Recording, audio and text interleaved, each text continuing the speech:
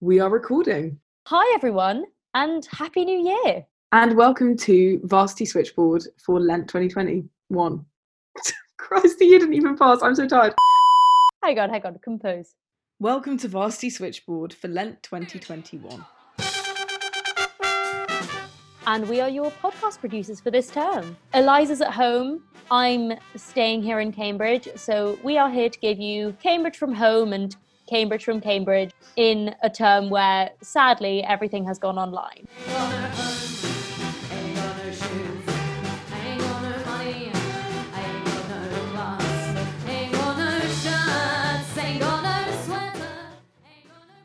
The beloved Mayball band Colonel Spanky's Love Ensemble putting it a lot better than we could. It really does feel like we ain't got no home. So we're hoping that amongst the Zoom fatigue you can switch off and feel at home when you tune in to Switchboard.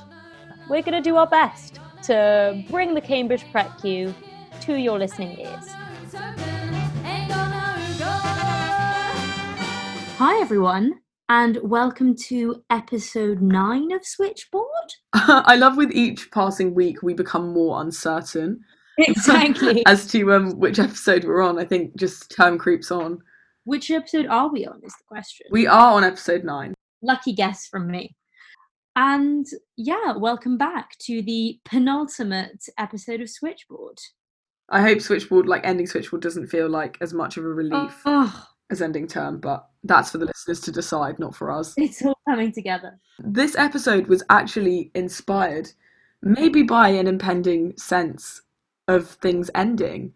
So we were sat there on our weekly call and we were all just in that frantic kind of undergrad state of mind of we have no idea what we want to do with our lives.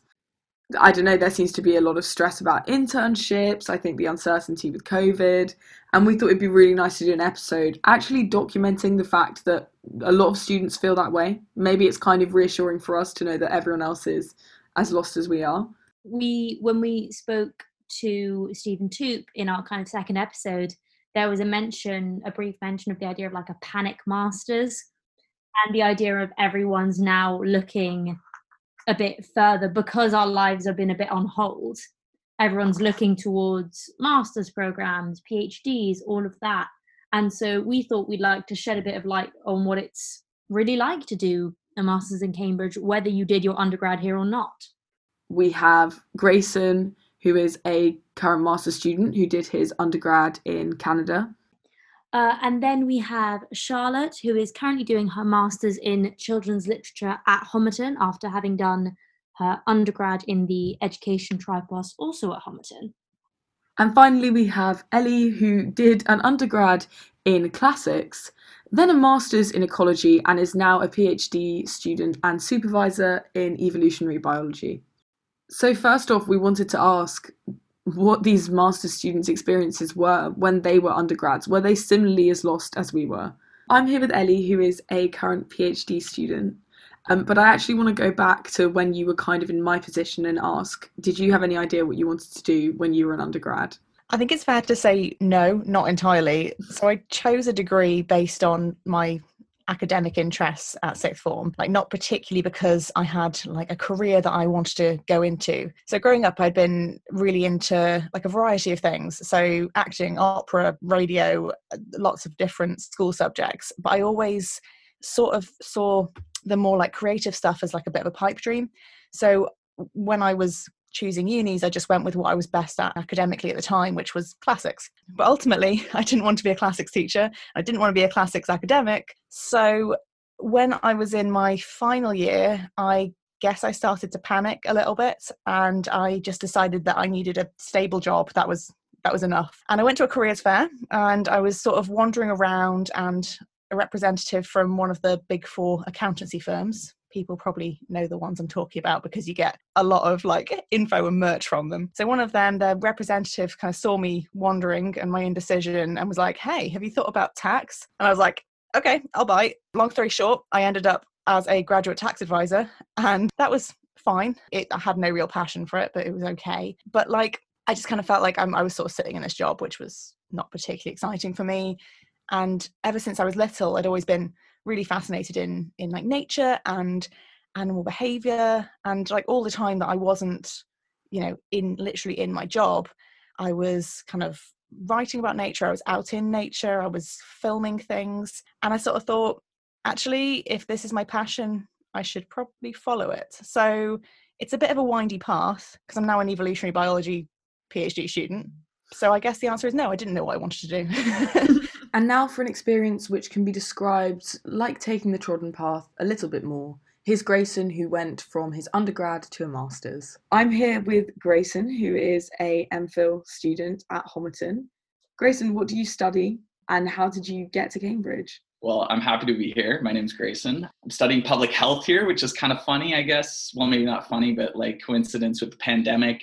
The two are not related. I didn't apply to public health just because of COVID, but the timing kind of coincided with that. So that's made things pretty interesting. I came from Canada before. I studied at UBC and I focused on kinesiology. I don't even know if that's a thing in Europe, to be honest. But essentially it's like physiotherapy and then also like psychology and stuff like that. Yeah, so just here for a year. Yeah, enjoying it so far. So when you were an undergrad, did you have any inclination to do a master's, or is it more of a panic master's situation? Are you calling me out right now? Yeah, I don't know. I feel like for me, like it was always, I'd say like I'm kind of realistic about the master's thing where I think there's only so much, especially you can learn like within a year. Like seriously, like how much are you actually going to learn in a year? And so for me, like for instance, my brother's doing a 4-year master's right now for landscape architecture. And like, he's going to come out like actually being an architect. But like, if you're going to do a master's that's only 1 or 2 years, for me, it was more like, okay, I want to pick a place where I'm going to have an experience that's like beyond the course, where I'm going to meet people that are able to inspire me, or I'm able to go to a school that's going to like help with connections or whatever it is. And so for me, it was kind of like, yeah, I'll look into masters, but only maybe if I'm able to get to these certain places I'm applying to. So that was kind of my thought process. But yeah, a little panicky too. It's all very well to think about all the amazing kind of academic opportunities we have at Cambridge, but there's also quite a gritty logistical side to it of how do you actually get to do these masters and what are the kind of bureaucratic things that sometimes get in the way. Hi, do you want to introduce yourself? So I'm Charlotte. I am a master's student studying children's literature. I did my education undergraduate here at Cambridge as well. I was at Homerton College and I'm at Homerton yet again. And yeah, that's me. Short, sweet. So first question, just kind of leading off what you've just said, both how did you choose to do your masters in Cambridge, kind of like what you chose to do, and also why you decided to stay in Homerton in Cambridge more generally? On one hand is practical thing in the children's literature department at CAM is very, very good, full stop. And I'm a creature of security, and if I know that a department is good, then I want to stay with them. And I also knew that because I'd been lucky enough to have the opportunity to get to know some of the supervisors through doing similar papers in my undergrad, it meant that I was just able to go into my master's knowing the sort of people I'd be working with and whether or not I felt they could give me the best sort of teaching that I'd be looking for. So that's why Cambridge. I didn't really consider anywhere else. It was either do a master's here or not at all. In terms of Homerton, there's like a good side and a bad side to it. The good side is that I had such a wonderful time doing my undergrad at Homerton. I think it's a really the student population of Homerton College is incredible, and I came to Cambridge from a background where I thought that there was no way that I'd fit in, and I met so many wonderful, brilliant, passionate people who just like made my time here. And I think that Homerton did certainly have that when I came here. So that's why partially college loyalty. But I do think as well a lack of information as to whether or not certain colleges were better than others. I do think that in hindsight, I probably would have applied to a different college, if only for the reason that there is a huge disparity in the amount of funding available to you at different colleges, which is in theory not a bad thing, because in theory everybody would know that going in and they'd be informed. But the fact of the matter is that the information does not just exist in a way that is easily accessible as to the sort of people who end up getting funding and the colleges that they go to. No, completely. I think it's a big thing, and a big reason why we're doing this episode is that lack of information. The kind of, it's quite a confusing sphere to enter, right? Especially if you've kind of just finished your undergrad, different people are going different places. Like, it's a strange world to navigate. On the topic of funding, especially, I think did you come in very much, because you said you weren't sure college wise, but in terms of the course, in terms of everything like that, were you prepared for the expenses of that, of kind of what it would be? Yeah, so I obviously knew the amount of money that would be involved. I'm very, very lucky in that I come from Wales, and the government funding available to Welsh students is so much higher than that afforded to English students. There's, again, like, the Welsh government, praise be to them on high, but the only reason I can afford to do this master's straight out of undergrad is because I am from Wales, because it does cover what I need to cover. If I were from England, there is no way, because, again, the amount of funding available to English students is awful. And then we don't even talk about international students. Just a whole different ball. It is entirely. And so, like, I knew that with the bursaries that I'd been given from college due to my household income and the work I'd done over the 3 summers, because I knew that I wanted to do a master's. So I'd been working for the past 3 summers in order to get enough money on top of my Welsh loan to be able to afford to do a master's just without funding. Luckily, because the virus meant that we didn't come back to college in my last term. I didn't get to graduate, but I also did not have to pay for my accommodation. So that really helped. Yeah, so that really helped. But so I went in having a reasonable amount of worry in that it's expensive, but because of government funding, I knew that it wouldn't really matter if I didn't get funding from the university. I think it's difficult because the majority of people are not in that situation. And even though there's a lot of talk that goes on about access at an undergraduate level, and in terms of things like the Cambridge bursary, there are lots of hardship grants available to people. At the moment, we don't value practical skills, we value items relating to cultural capital, relating to degrees. And at the moment, it's very easy to get, it's basically impossible to get a job unless you have a degree. Yeah. And so that's fine. Like, there's a lot of effort being put into access, and don't get me wrong, there's a long way to go. But the fact of the matter is, at undergraduate, so much focus is being placed on it that a lot of time, a lot of access efforts ignore postgraduate funding and postgraduate equity, because lots of people end up getting undergraduate degrees. Brilliant, fine. Real systemic change cannot, in my opinion, feel free to disagree, be made without that postgraduate degree.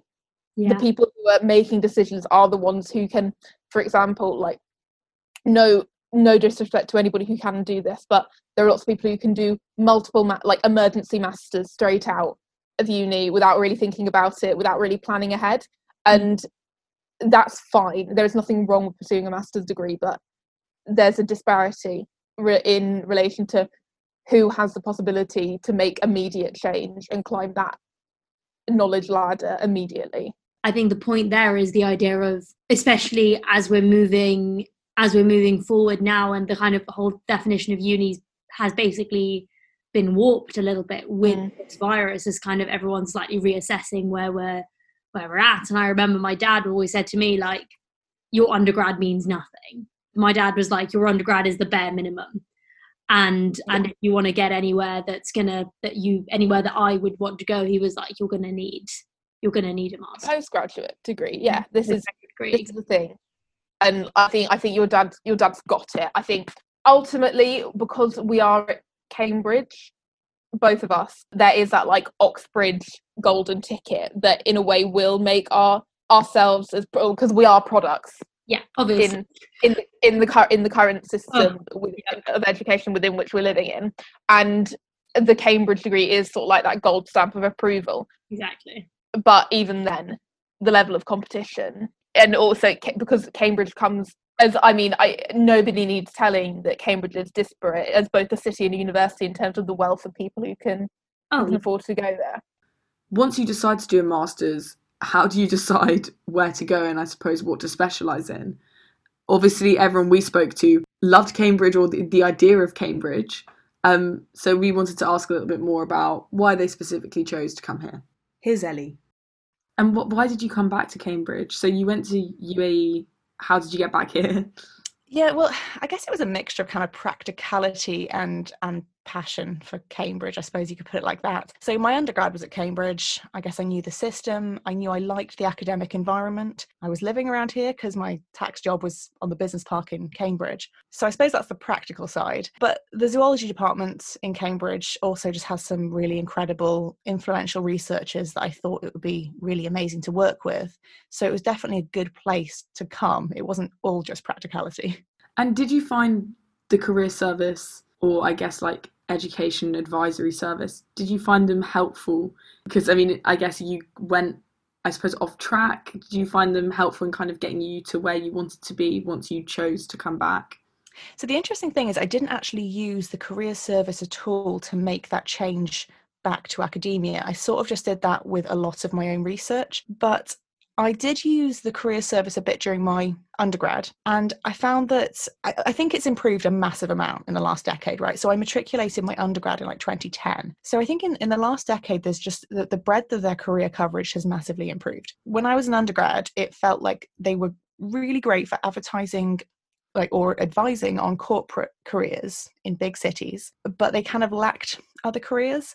And then that's something that really seems to have changed now that I've come back. And, you know, I do a lot of outreach, do a lot of radio. So I'm kind of interested in looking at these more media careers. And I'm finding now that actually, you know, I've really benefited from the talks and the workshops from external people through the career service, like especially media. They have a really good program of those. So I'd like to think it's improved a lot, and I have actually benefited from it.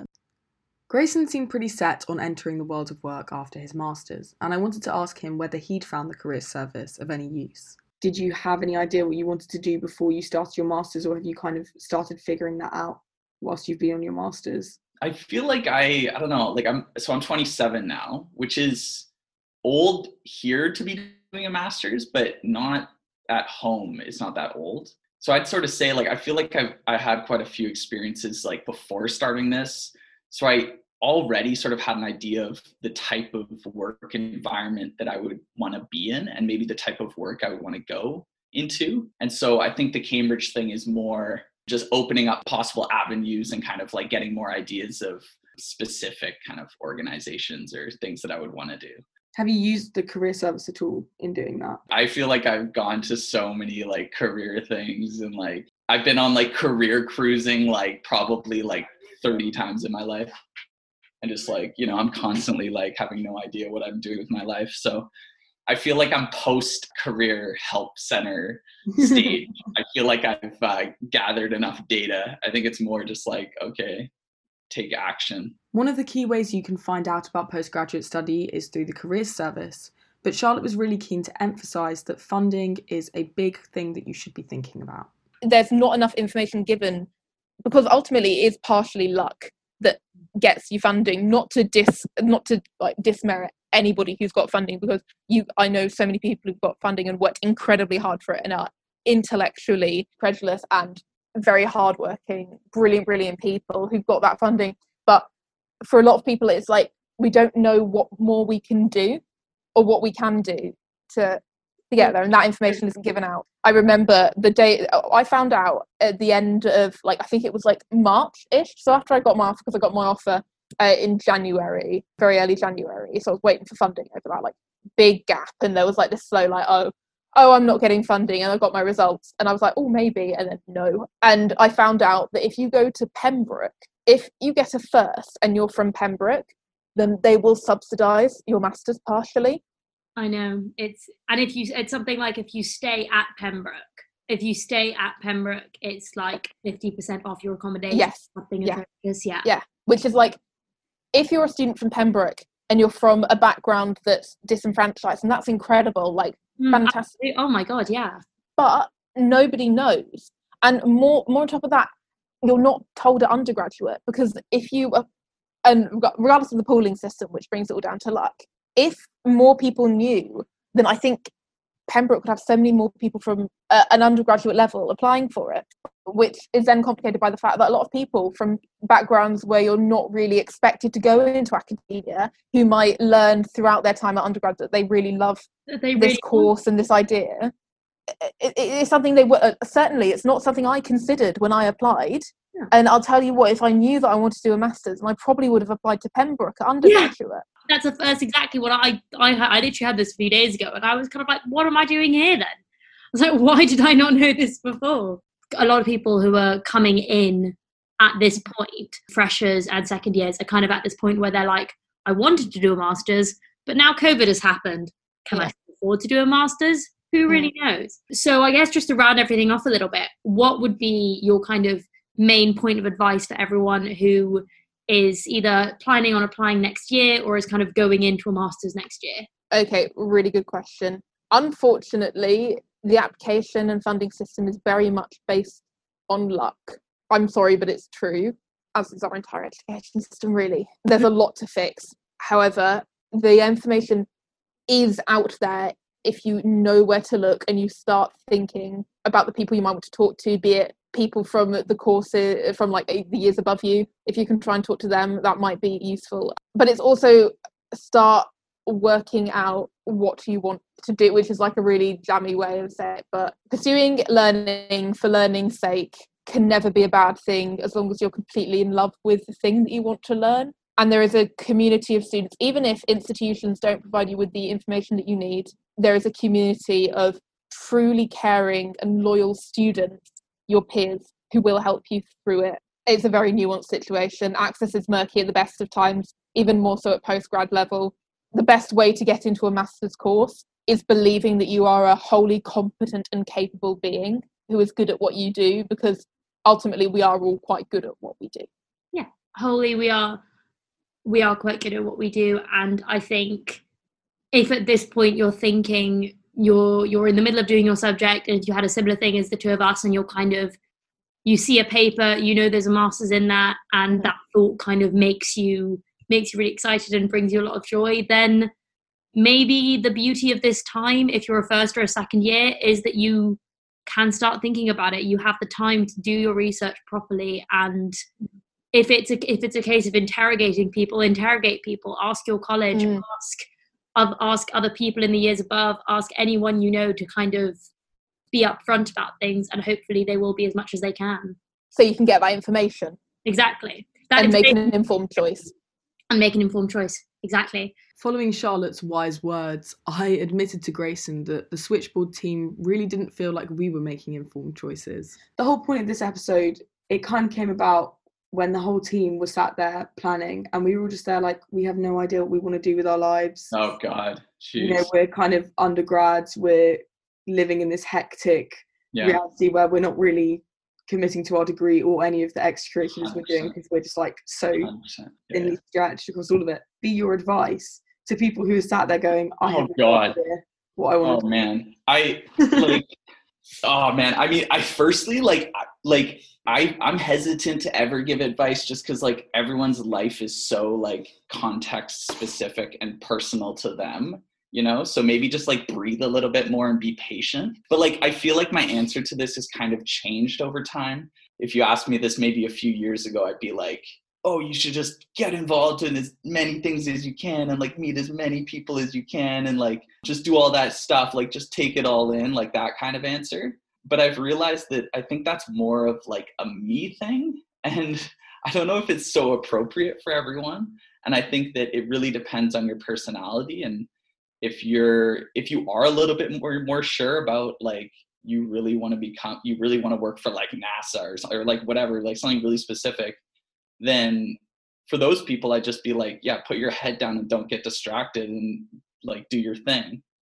But my thought process would be like, I feel like undergrad is like, I feel like a feeling I get here is like, it seems like a lot of people are trying to rush through and then have a lot of stress, especially at Cambridge, to like get into their career and do something really awesome and really sick, but then also something really like serious. And I think that my thought process would be kind of like, if you're the type of person that has any feeling that maybe I want to do other stuff that's completely not related to the potential field I want to go into in the future, like you need to do those things like now, you know, because that's going to be way harder to do and like way less admirable and all that kind of stuff when you're like, you know, post masters in like an actual career. It's not going to be cool to then be like, you know what, I want to try like acting a little bit. Like I want to try to like, or like do like, a lot of people would reach like, you know, 45 years old in their career and then just be like, I never did anything cool. I never did anything I wanted to try doing. So I don't know. I would identify those kind of things because there's plenty of time to be serious and have a career and do that. And you're going to kill it. You're already at Cambridge. Like you're going to be fine. So that's what I would say.